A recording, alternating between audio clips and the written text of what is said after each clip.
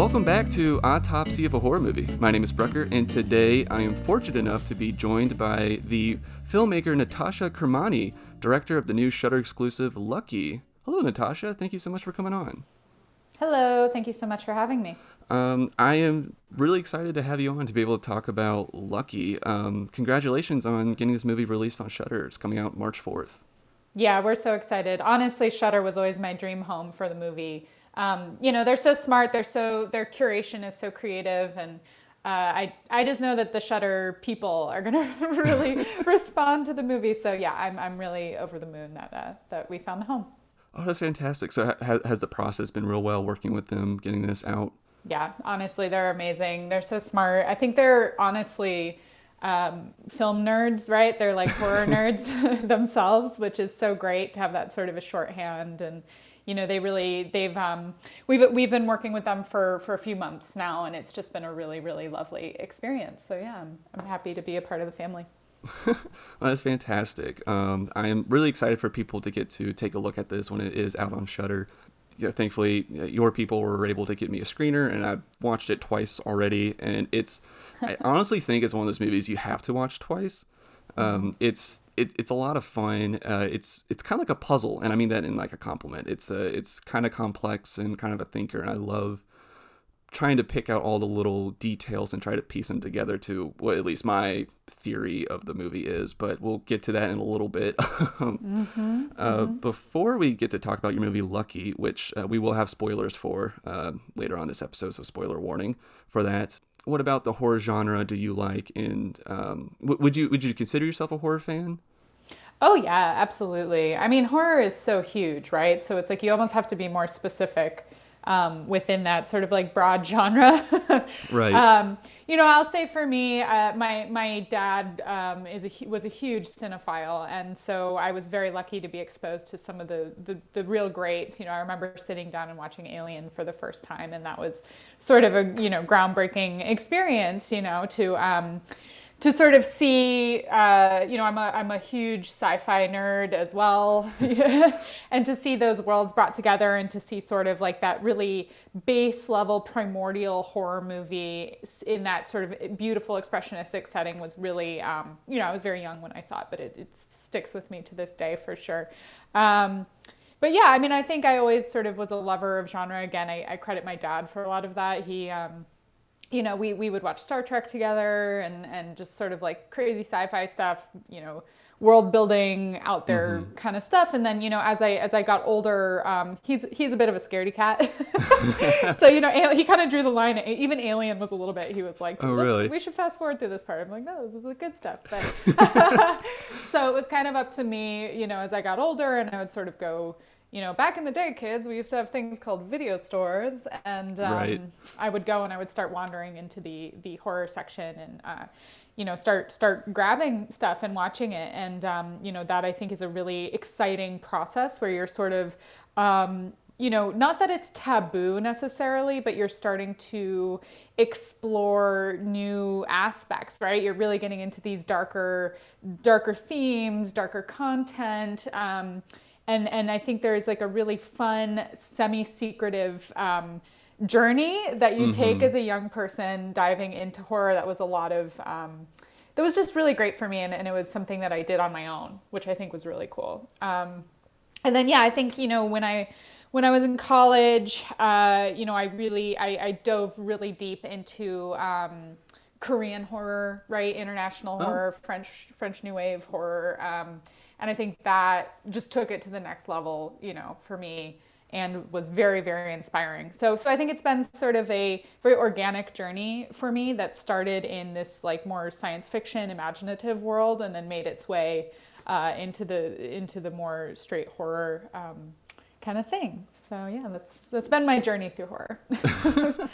That's awesome. It is a very fun genre to kind of be into, and kind of like how you were saying, it is a very broad spectrum because there's so many different things there's so many different like subgenres that like, you could fit into it, like even with drama or thrillers and sci-fi as well. And so would you say that a lot of those movies you kind of watched growing up, like Alien, were those kind of like big influences? I guess like they got you hooked into it, but do you still feel sort of influenced by some of those movies you grew up with? You know what I feel influenced by is the freedom that the genre gave those filmmakers, you know, and they're filmmakers that I really truly love and respect, and I would deep dive into, you know, every director goes through their Stanley Kubrick phase, right? And watching The Shining, you know, 10 times, 12 times, really, really dissecting it and seeing, cool, the genre is allowing him to have this incredibly expressionistic paintbrush. And so I would say the inspiration as a more mature filmmaker, right? So from the perspective of a filmmaker and not someone who just loves movies and loves to watch movies, because those are kind of two different parts of your brain. I'd say the influence was the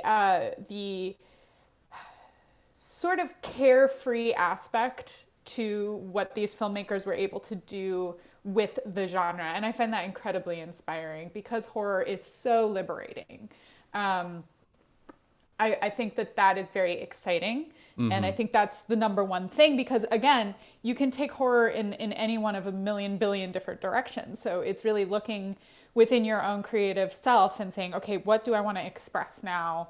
And, you know, is this the right paintbrush? Is this the right toolbox for me to, you know, the right sandbox in which to play? And, you know, for a movie like Lucky, it's the skin of a slasher movie, right? Like that's what we're doing.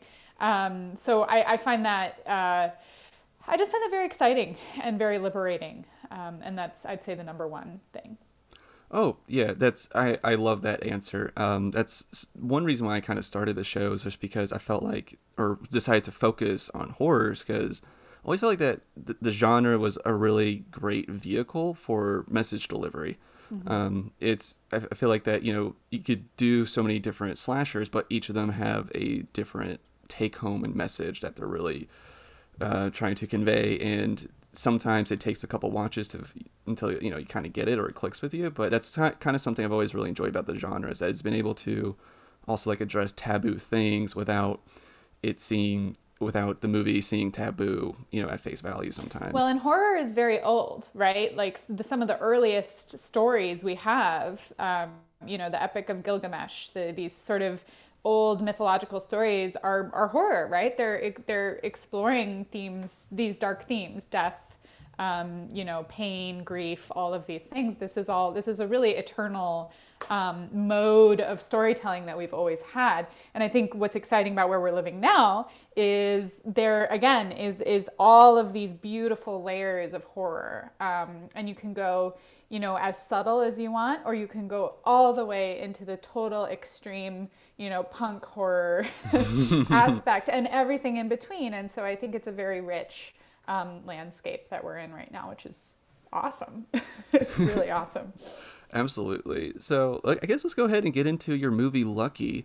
I had such a fun time watching this and rewatching it. It was just, it's one of those, it's kind of a thinker. I mean, I feel like that there are several different messages you could get from this, but it was a total blast getting into this.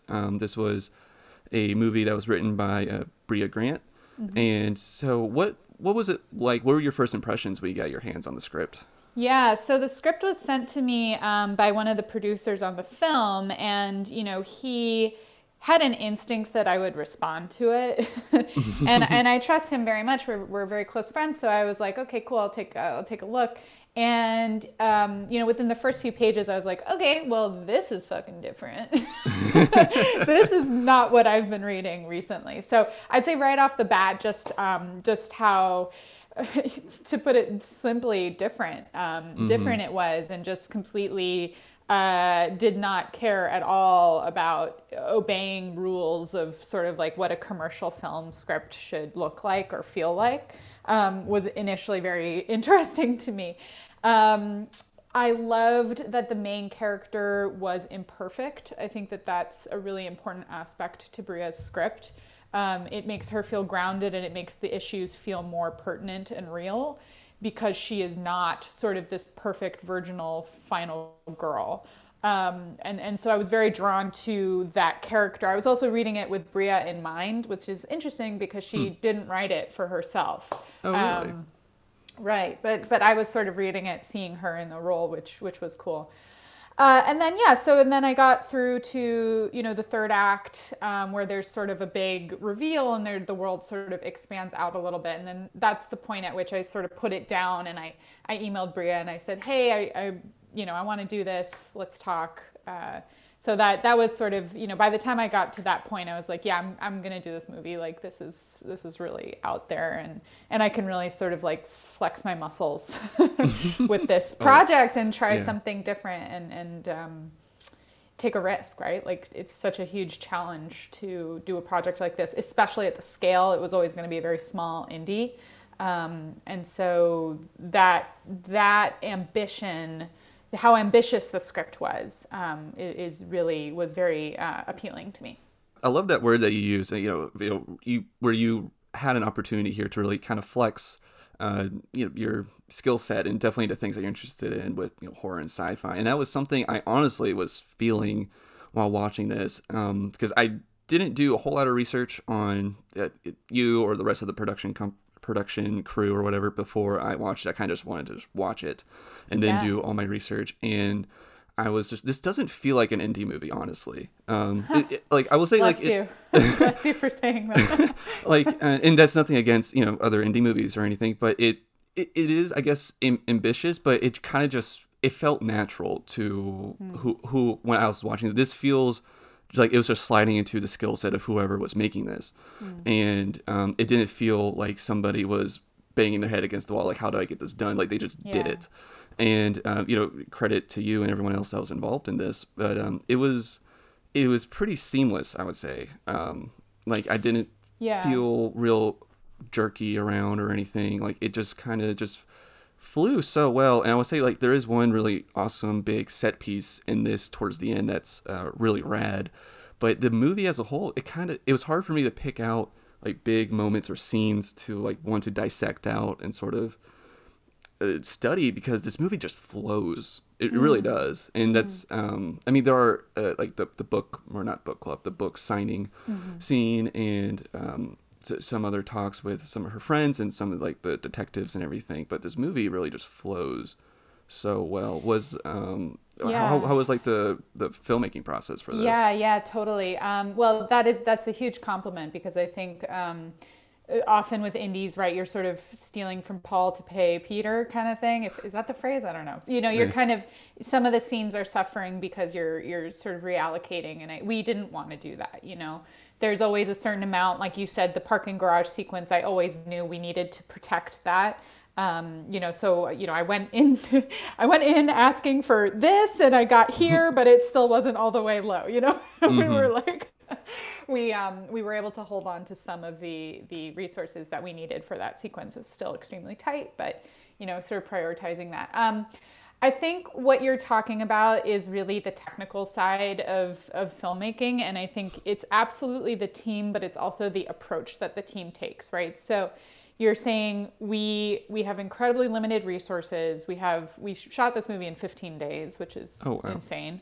So, how are we going to do this, right? Like, what is our approach here? And so always thinking about scope, resources, and that equation, and how to allocate in a way that, is going to best benefit the film, where to hold back and where to move forward and use your resources. I'm super proud that we really didn't do very much overtime on this movie. We kept within our hours. We kept a very safe, calm set, no one running around, on fire. It was very, very sort of well-articulated, well-oiled machine that we were able to put together. And that, of course, this is my very long-winded way of saying prep. It's 100% prep. And, even with that, it was very difficult because we had so little money. So we were really asking our team to come and trust that we were moving forward and that everything was going to sort of like come together. And the team really gave 150% on this movie. And that is, showing up to set, knowing what you're doing, having everything that you need or within reason. It's all about scope, scale, preparation, and resource allocation, right? Which is a very boring thing, but I really think that's, as a director, you're a business manager, right? Like you're 50% business manager, 50%, creative voice. So, yeah, what you're talking about is absolutely a result of the management side.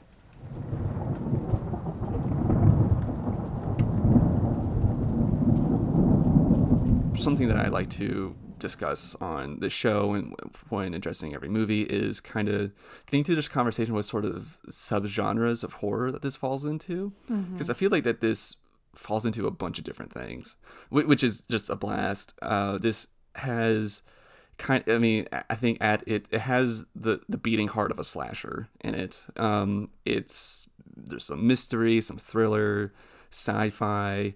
What all, like, am I hitting all of it? Is there other things that you feel like this kind of floats into? No, I think that's it. I mean, I think Bria likes slashers a lot. I think that's one of her favorite subgenres. So I think a lot of that comes through in the script itself. It's obviously designed as a sort of home invasion slasher type movie. I saw a lot of Scream in the script, sort of the self-referential aspect and just the containedness, the idea of being in a house. And so a lot of the imagery, sort of like looking through glass windows, and even, a lot of the costumes and all that I think it's in the DNA of the movie. I think Scream is one of my favorite movies. It's brilliant. Yeah. It's absolutely brilliant. So that's certainly there. I think if you're doing anything that edges on horror, comedy, or satire, like Scream's going to be in there, Any sort of meta sense to it, yeah. Exactly. Now, I think Bria takes it one step even more into sort of like absurdist theater land, but certainly Scream is in there as well. For me, definitely the visuals are a little bit different from a typical American slasher. That's definitely much more influenced by, again, international cinema, sort of being a little bit more expressionistic with the lighting, right? You have a little bit of the Italian vibe where we have colors associated with characters and not being shy about I definitely want to get into that. I definitely want to get into that. Yeah. So I would say there's, for me, sort of that's, I think, what I was more interested in bringing to the visual palette was a little bit more expressionistic stuff. Yeah, it definitely it plays kind of like a slasher at times, slasher thriller, but it doesn't. It's interesting because it doesn't exactly have like the tone of a slasher at times. Does that make sense? Like the actions are very slashery, but it's a more serious tone than what I would say like a Scream has, or some other slasher. For me, I was like, this is a movie of the Twilight. This is a Twilight Zone movie. Like that's what we're doing here is a reality breaking apart movie. With and I think a lot of our crew and cast, when I say this is the Twilight Zone, right? People get that, and I think that's a big part of the tone, where the stakes are there. There is sort of, again, you're wearing the skin of a slasher is how I like to think of it. But really what we're talking about is this more sort of, not necessarily character driven, but character problem driven, where she is getting lost in this distorted reality, you know, and that is not necessarily what a slasher is talking about.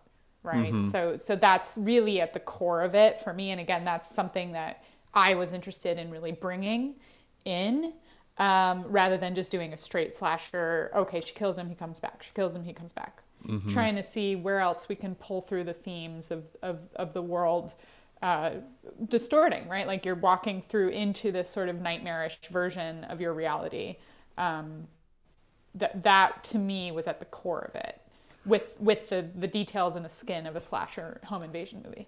Would you say that because of that, and I'm not an expert on this subgenre, but would you say that everything you just said makes it a qualifier for it also being a cosmic horror movie?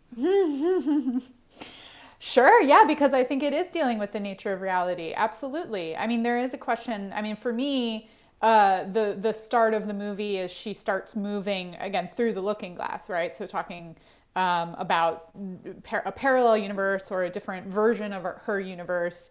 She's walking through, and that's why, again, we see so many mirrors. We see a lot of reflections. We see a lot of broken shards of glass and mirrors. That is absolutely her reality going away and being replaced with this like crazy fucked up version of it. Oh, that's awesome. Thank you so much for kind of talking to me about that. I find it kind of fascinating on how, especially this movie is kind of like really interesting to pick like all the different aspects of it. Like, this is definitely from this genre and this is from this genre. It's a fun movie to go through those sort of motions. I've always liked the spaces between genres though. Like even talking, when we've started our conversation, I'm talking about Alien, right? Alien is part sci-fi, part monster movie, part, grounded story about truckers getting lost. So it's like all of I like the spaces in between. I get a little bored, I think, when it's just one thing all the way through. So that's just my own, what I gravitate towards.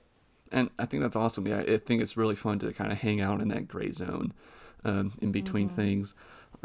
So you mentioned the color earlier, and this was something that was driving me crazy, not in a bad sense, but just like, what does this mean? The color blue is everywhere in this movie. I think it's in every single shot of the movie. Somebody's wearing something blue. May wears blue the entire movie, I believe. Her wine looks blue in the glass. She has blue soap. There's a blue globe in the background sometimes. Like, there's people on the streets are wearing blue. The buildings are blue. Was this just more of like an aesthetic choice, or is there some sort of like coding here that we're supposed to pick up on? And I understand like it made the reds stick out so much more with the man. He's wearing kind of like a muted red suit a little bit, but there's a lot of things that she walks through that are red and kind of maybe signifying or foreshadowing something. But just picking up on all this blue was, I was like that meme of the guy from It's Always Sunny in Philadelphia with the string. Yeah, trying to connect it all. Yeah. I worked with an incredible production designer, LB Minnick. She is an artist. She's a visual artist, fine artist in her own right. I absolutely adore working with her because she is absolutely unafraid to do what we were talking about, right? So like to paint with a really expressionistic brush and use all of the tools in your toolkit. Again, we're limited by budget, but what we can control, right, is like, what is she wearing? What kind of color soap is she using? That kind of stuff, right? Her book cover is blue, yeah. The book cover is blue. So the very, very simple answer is May is blue. That's her color. I also think blue, I like her as a light blue, like this sort of crystalline, very cold blue. So not necessarily a calming blue. It's usually a more energetic blue that you're seeing, often sort of tinged with some sort of green or more active color. So it's not a calming blue. It's much more of a buzzy blue, I guess is how I would describe it. And so that's her color. And so the instruction there was basically like, the world that we're in is not reality. It's not the world that you and I walk through every day. The movie is, the world is May. So the house is a reflection of May's mental state, of her being.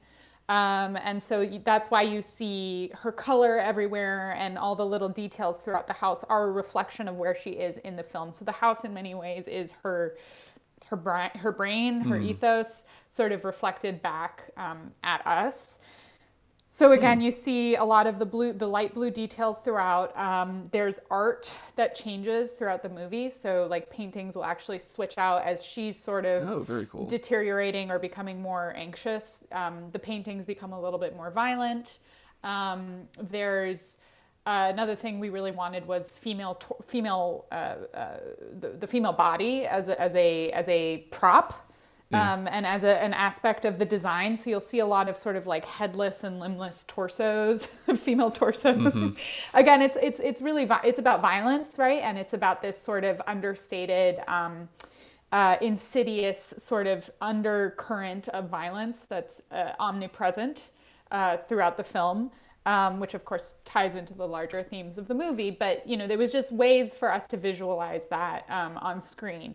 And again, just really going for it and being like, yeah, everything's blue. Now the blue kitchen was, we just found it. We didn't paint it. It just was the perfect color blue, and we're like, great, That's fantastic. we'll take it. So, yeah, and then there's LB had another stroke of brilliance where she found these mannequin hands that you'll see throughout the film. And the hands actually count what day we're in or what number visit we're at with the man.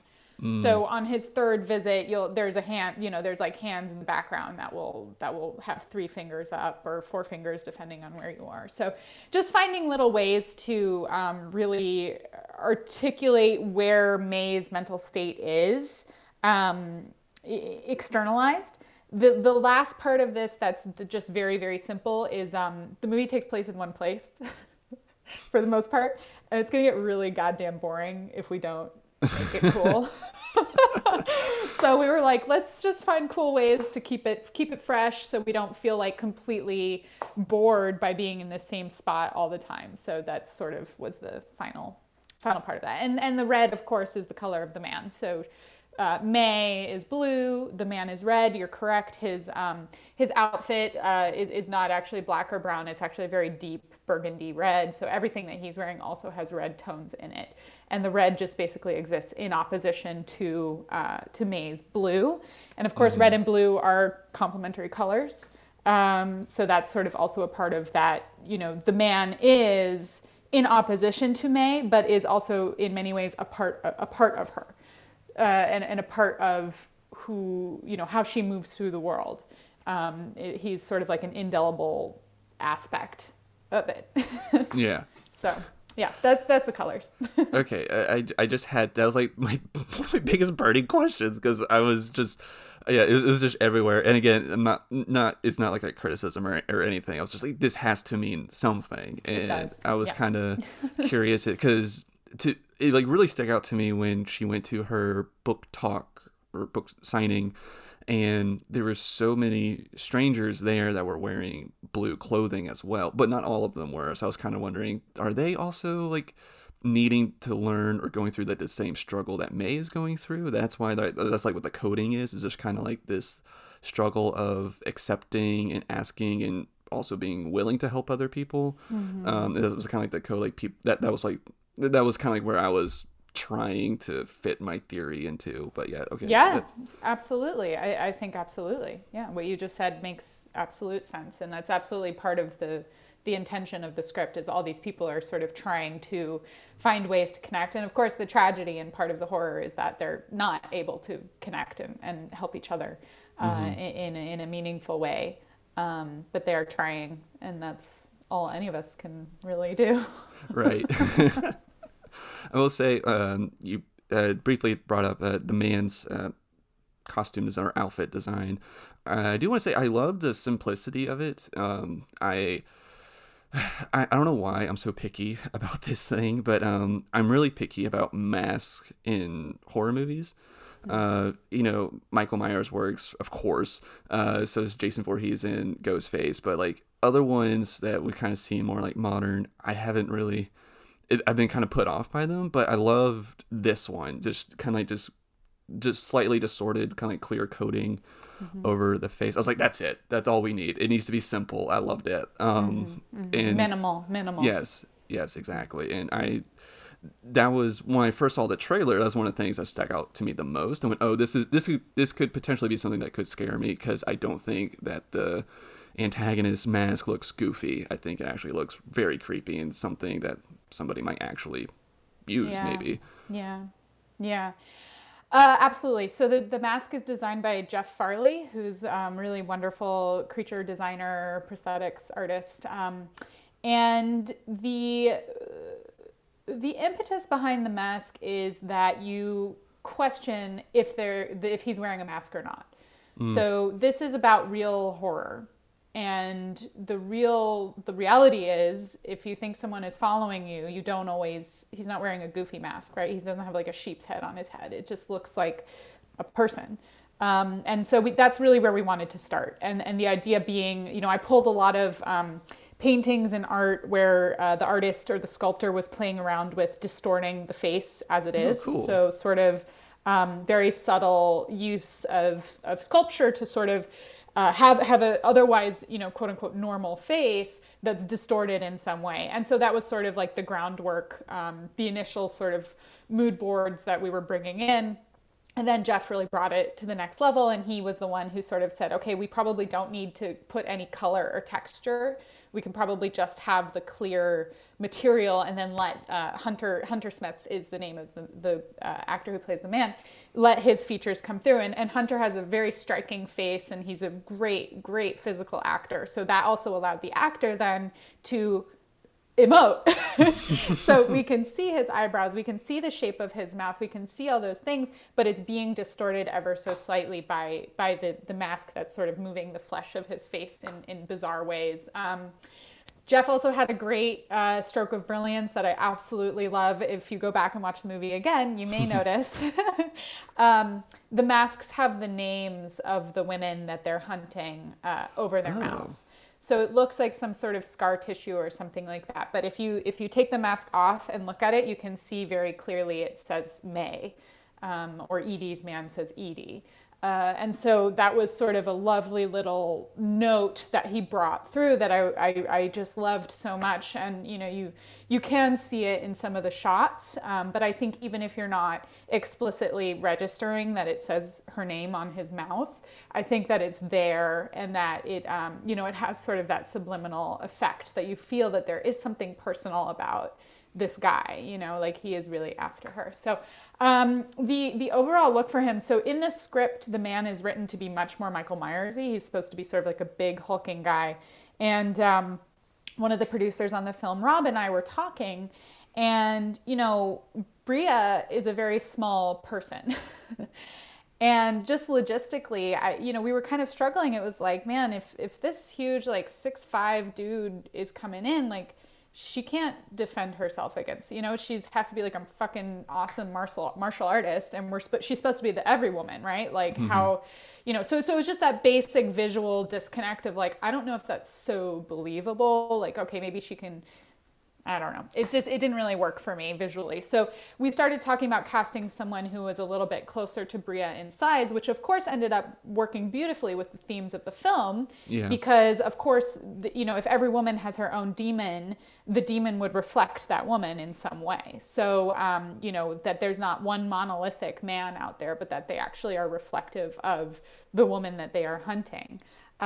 Which I love, and came organically out of that conversation of just being worried visually, having these two people on camera and seeing Bria, without having any real fighting skills, able to defend herself night after night was just, it was pinging me a little bit wrong. So it came out of that, and then we love Mads Mikkelsen in Hannibal. And so we were sort of playing around with that idea. Okay, what if his hair is like beautifully put together and he's actually kind of well dressed and a little bit posh, and I think Rob said, posh, beautiful. That has to be his vibe, which I loved. I loved it. I was like, yes, that's so up my alley, because again, it's just leaning even more into the Twilight Zone aspect of this, where he is not a Michael Myers, right? This is some guy who... He's not this gross zombie, yeah. No, he could be walking down Financial District in Manhattan, walking home, and, almost more Patrick Bateman-y, if anything. Yeah, so, yeah. So that was it came out of a lot of conversations, but I'm very happy with where we landed. And then, of course, the final piece was casting Hunter, who's just wonderful, wonderful physical performer. He's also a beautifully capable dramatic actor, which was also very important. So we could kind of have discussions, and even though he doesn't have any lines, he's very much a scene partner with Bria in all of his sequences. So.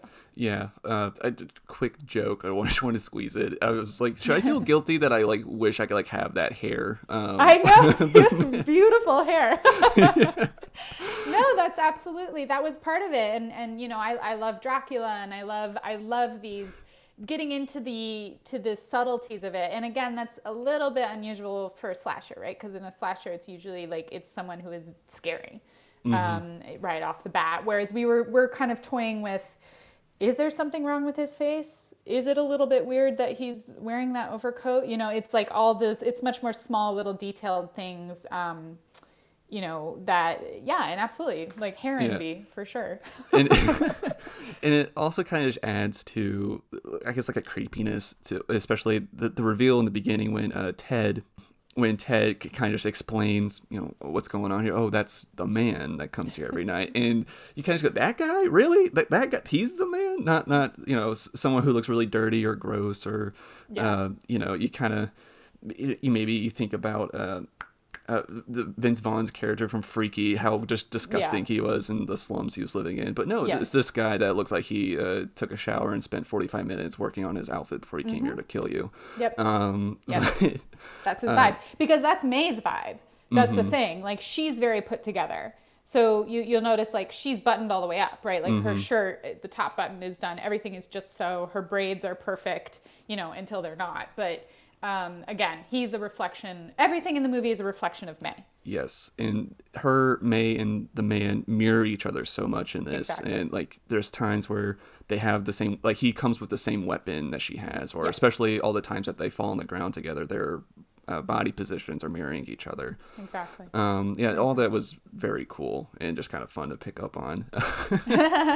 Well, there's so much in there, and I think Bria started it because she wrote in that his weapons always reflect May's weapons. So that's in the script, and it doesn't really go any farther than that. So the team we decided, okay, let's take that a few steps farther. Let's really make them like twins. You know, I'm really interested in this idea. You're talking about cosmic horror, that there's the idea that there's, you know, the yin to her yang, and that there is sort of a connection between them, right? He shows up wherever she is. He's connected to her.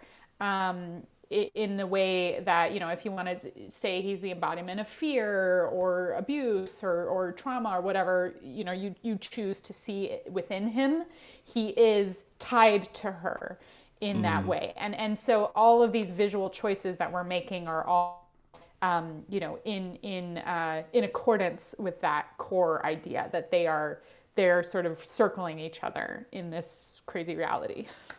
You know, like two planets. He's like tethered to her, you know. Oh yeah, it's kind of like they're like this dyad in this Yeah. alternate reality that they're living in. You just mentioned that he could maybe, you know, be like the embodiment of fear.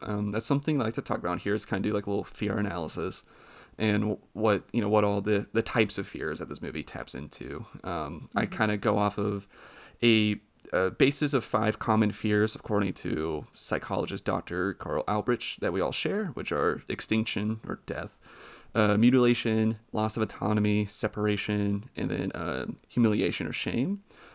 And while this movie, obviously, there's in almost pretty much every slasher or horror movie, there's that fear of death in this, but I really felt a sense of loss of autonomy in some like separation as well.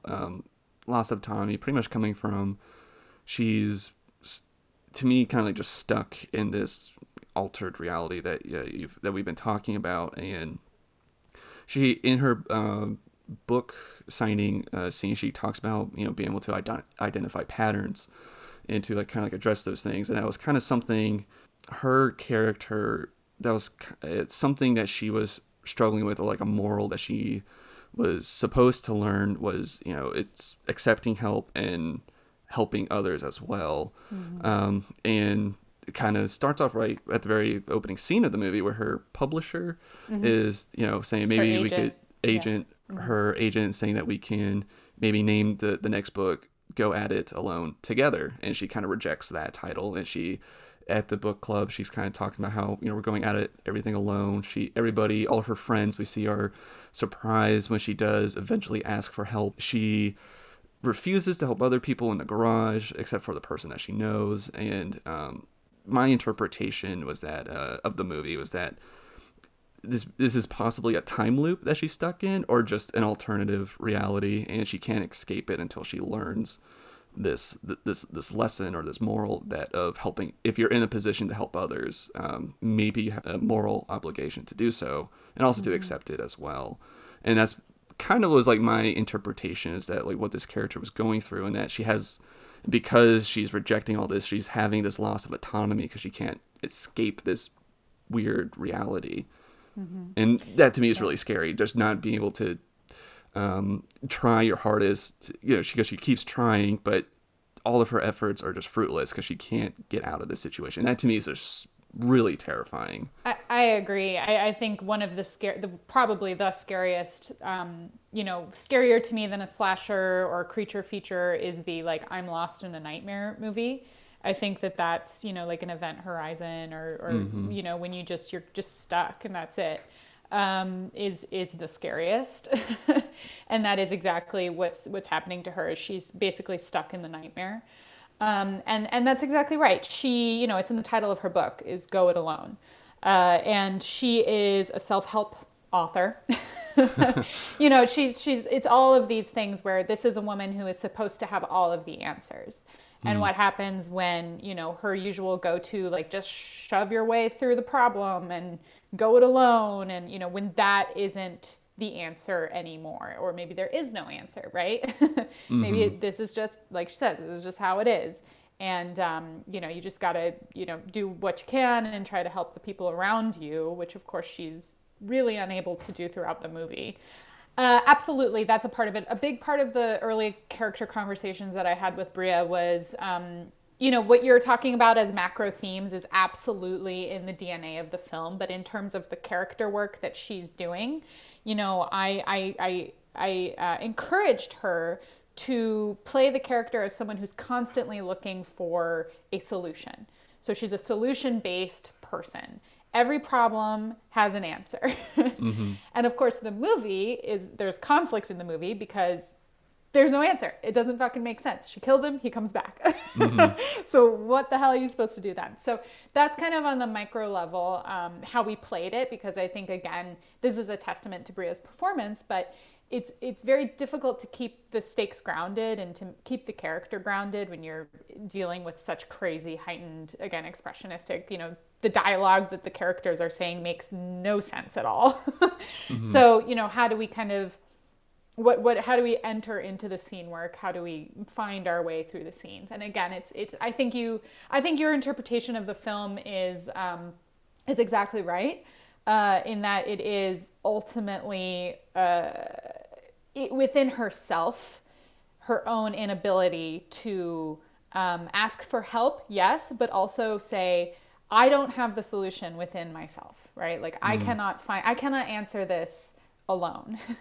I need to be part of a community in order to do that. And of course, that's a larger statement on where we're at, right? Women as a whole, as a community, obviously women are not monolithic, right? There's different types of women. There's different types of problems that women face. And, the solution or the way forward is only possible through community, and it's not a solo thing that can happen. and that was also a much bigger message in the movie as well. It was just kind of, unfortunately, just how, I guess, dangerous it is to be a woman today. They talk about her being alone in a parking garage. She doesn't need to worry about being home alone during the day, but at night it's a different story. Everybody's asking, where's your husband? You'll probably be safer with him. That was a big message that was kind of in this as well. That's the impetus for it. I don't want to speak for Bria, but the concept for the movie did come from a personal experience and sort of being gaslit herself, and sort of the bizarre conversations and circumstances that came out of that experience. So that is very much grounded in reality, and it's been really interesting. A lot of women who watch the movie, have reached out or have responded to the film feeling like, this is my experience, right? Obviously, there's not, I don't live in a Twilight Zone, but the core of it is reflective of my... The rules are kind of the same. The rules are real. It's a real thing. Everything is real. And, even in the way that we worked with an incredible woman stunt coordinator. And, it was really important to me that the way she fights, the way she defends herself is not super cool or I kind of liked it, but yeah. I will say. Right, but meaning she's not a superhero, right? Like she's very much just a normal woman who's just trying to like survive a crazy situation, and that was incredibly important to me, that the violence feels grounded, and the violence, even though there's very funny moments that come out of it, there's nothing heightened about the violence, because that is real, and that's not okay to glorify or to make it sexy and fun, Right. because those were the parts that was very important to me to feel real, and not like she's suddenly doing like judo kicks and stuff, you know? Right. Yeah. I was gonna say that was something that I did appreciate, was just how, because every time I'm watching like Scream or whatever, I'm always thinking, just bull rush them, just throw your body at them. They can't they can't hold you up. And I really appreciate that was the tact that she threw in her shoulder into everything. I love that. Yeah, that was all Helena. That was our stunt coordinator, because I was kind of like, look, I've never really like been in an all out fight, so I'm gonna lean on you here to tell me like what to do, what would feel right. And so a lot of the conversations, and again talking about prep, we had I think like 1 or 2 days where we went to a gym with Hunter and Bria and the stunt coordinator and Bria's stunt double, and just sort of like worked through the machinations of the fights. And again, the fights they come and go very quickly. There's no emphasis on the fights themselves, but I did want to make sure that it all felt more or less grounded. And again, she's not doing like crazy Trinity, kicks and moves and stuff. Like she's just a normal lady. And I want to also say, another thing that I really liked about Bria's script is I felt that I think that there's a lot of virtue signaling. And I think that there's a lot of people who want to have a rah, postmodern feminist moment of, we're all in this together, we're going to take down the man, all this sort of social media lends itself to it, right? Like we're all getting together and we're all cool and here we go. And the truth is, I think the reason we're still in this shit is because there are problems within our community. And, white feminism exists. That is absolutely a thing. Transphobia exists. And so I love that the movie doesn't shy away from that, and that she does have that moment of like, look, I'm sorry, I can't help all these people. Like I can barely take care of myself, right? And we see her being selfish. And I loved that. And that's actually one of the first things I talked to Bria about, was like, I love that it makes this script and this character makes me look at myself and say, when were there opportunities when I could have been better? I could have been a better ally. But I was too wrapped up in my own experience and my own problems or whatever was going on. And so I missed an opportunity for connection, for real solutions, for real change. And I think that without looking at those less savory aspects of whatever you want to call it, feminism, the search for equality, without looking at ourselves through a critical lens, we will never really, have the conversations that we need to be having. So I like that about the movie, and I hope that people can have good discussions about the problems and the problems that she creates, out of it as well.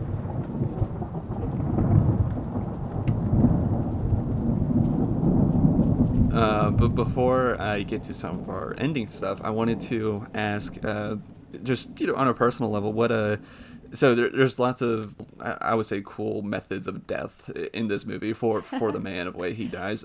Just either just purely just watching it from just like an audience member, or directing it. Was there one sort of kill that you enjoyed the most from either perspective, making it or just watching it? Oh, that's a great question. I liked the bed fight a lot, because it felt the most dangerous, and I enjoyed the challenge of that and keeping it super intimate, and it's a very small fight, and I really enjoyed that, and just her like sort of classic, like again kind of Scream classic slasher moment of her bringing the two-handed knife down into his back was very satisfying. Yeah. And Hunter sold the hell out of it. It was really fun Yeah. to see him sort of do the down was a lot of fun. But no, I would say that, and then of course the parking garage, just seeing all the different fights and all the different men was a lot of fun. Yes, that whole like set piece in the parking garage was just great and really fun to watch as well, especially with it was a very like kind of like transformative part of the movie, because that's where you really felt like reality is weird in this. Is not just me, and all of the lights change, and we're kind of seeing her constantly say no to other people. But yeah, how was it directing like those fight scenes, especially those like intimate ones that you talked about? Was that is that challenging, or was it kind of? Oh, it's super fun. No, Yeah. It's great. It's great. I love stunt people. They're some of my favorite people to work with. I find that they're incredibly creative and great storytellers, and I love the idea. It's a form of dance. It's a physical expression of what's happening in the scene, and so I love that. And I think also, we're talking a lot about the more liberating aspects of a horror movie, and I think with the fight sequences, you can also get really creative with your camera work, with sort of your coverage. We shot a lot of those sequences with 2 cameras just for time. So most of the movie is single camera, but most of the fight scenes are 2 cameras, which was really just logistical choice to be able to get as much as we can out of each of the fights. But I think that was actually really great for the stunt people, because I think they could just figure out their choreography, and then we would just do it until we felt like we had nailed it. But I absolutely adore stunt people. I love working with them, and there's going to be stunts in everything I do because I just love working with them. That's awesome. I gotta say, I think I kind of had like 2 favorites. One was, I think, the first one that she had where she pushed him down the stairs. Yeah. I love the build up to it, because she kind of got to the top of the stairs and she turns around and she just goes, just fuck this, and she just shoves him down the stairs. I was like, yes, like, use your body, like, use gravity here. Yeah. Like, it's great. And I think just from like style points perspective, I love that she stabs him in the neck, but it's like real slow, and then it comes out and blood just pours all over her. From style points, that was. You know what? I have to rescind my former statement. The most fun was actually pouring blood on Bria's face. That was definitely the most fun. So. Fantastic. Yeah. Well, I guess we'll kind of start to wrap things up here, but what are some sort of future projects that you would, I don't know, like to kind of get your hands on? Do you want to stay in this sci-fi horror genre, or, other kind of like other things that you are interested in getting into? Yeah, absolutely. My first love is science fiction, so I'm hoping to do something with, continuing down the road of creating crazy worlds. I think that's really interesting, and one of the most fun aspects of making a film is being able to create the world rather than just a sort of documentary approach of capturing the world as it exists. I think I'm intrigued by how far can we go with really creating and controlling every aspect of the world that we see on screen. So whether that's in a straight horror context, or a version of the past, right? So like a period project or a science fiction of some sort. I certainly want to continue playing with world creation. Is a lot of fun. Awesome. Well, Natasha, thank you so much for coming on. It was such a lovely experience being able to talk to you about this movie. You're so knowledgeable about all this stuff. It's always really fun for me, because normally when I'm doing research, I'm trying to watch YouTube videos with them or whatever. So it's really awesome when I get to take advantage of just hearing it straight from the creator's mouth. But yeah, thank you so much for coming on. Everyone, be sure to go to Shudder and watch Lucky. It will be available March 4th. I will be releasing this after March 4th, but everyone be sure to go to Shudder and check out Natasha's movie Lucky. And thank you so much for coming on. Thank you for the great questions.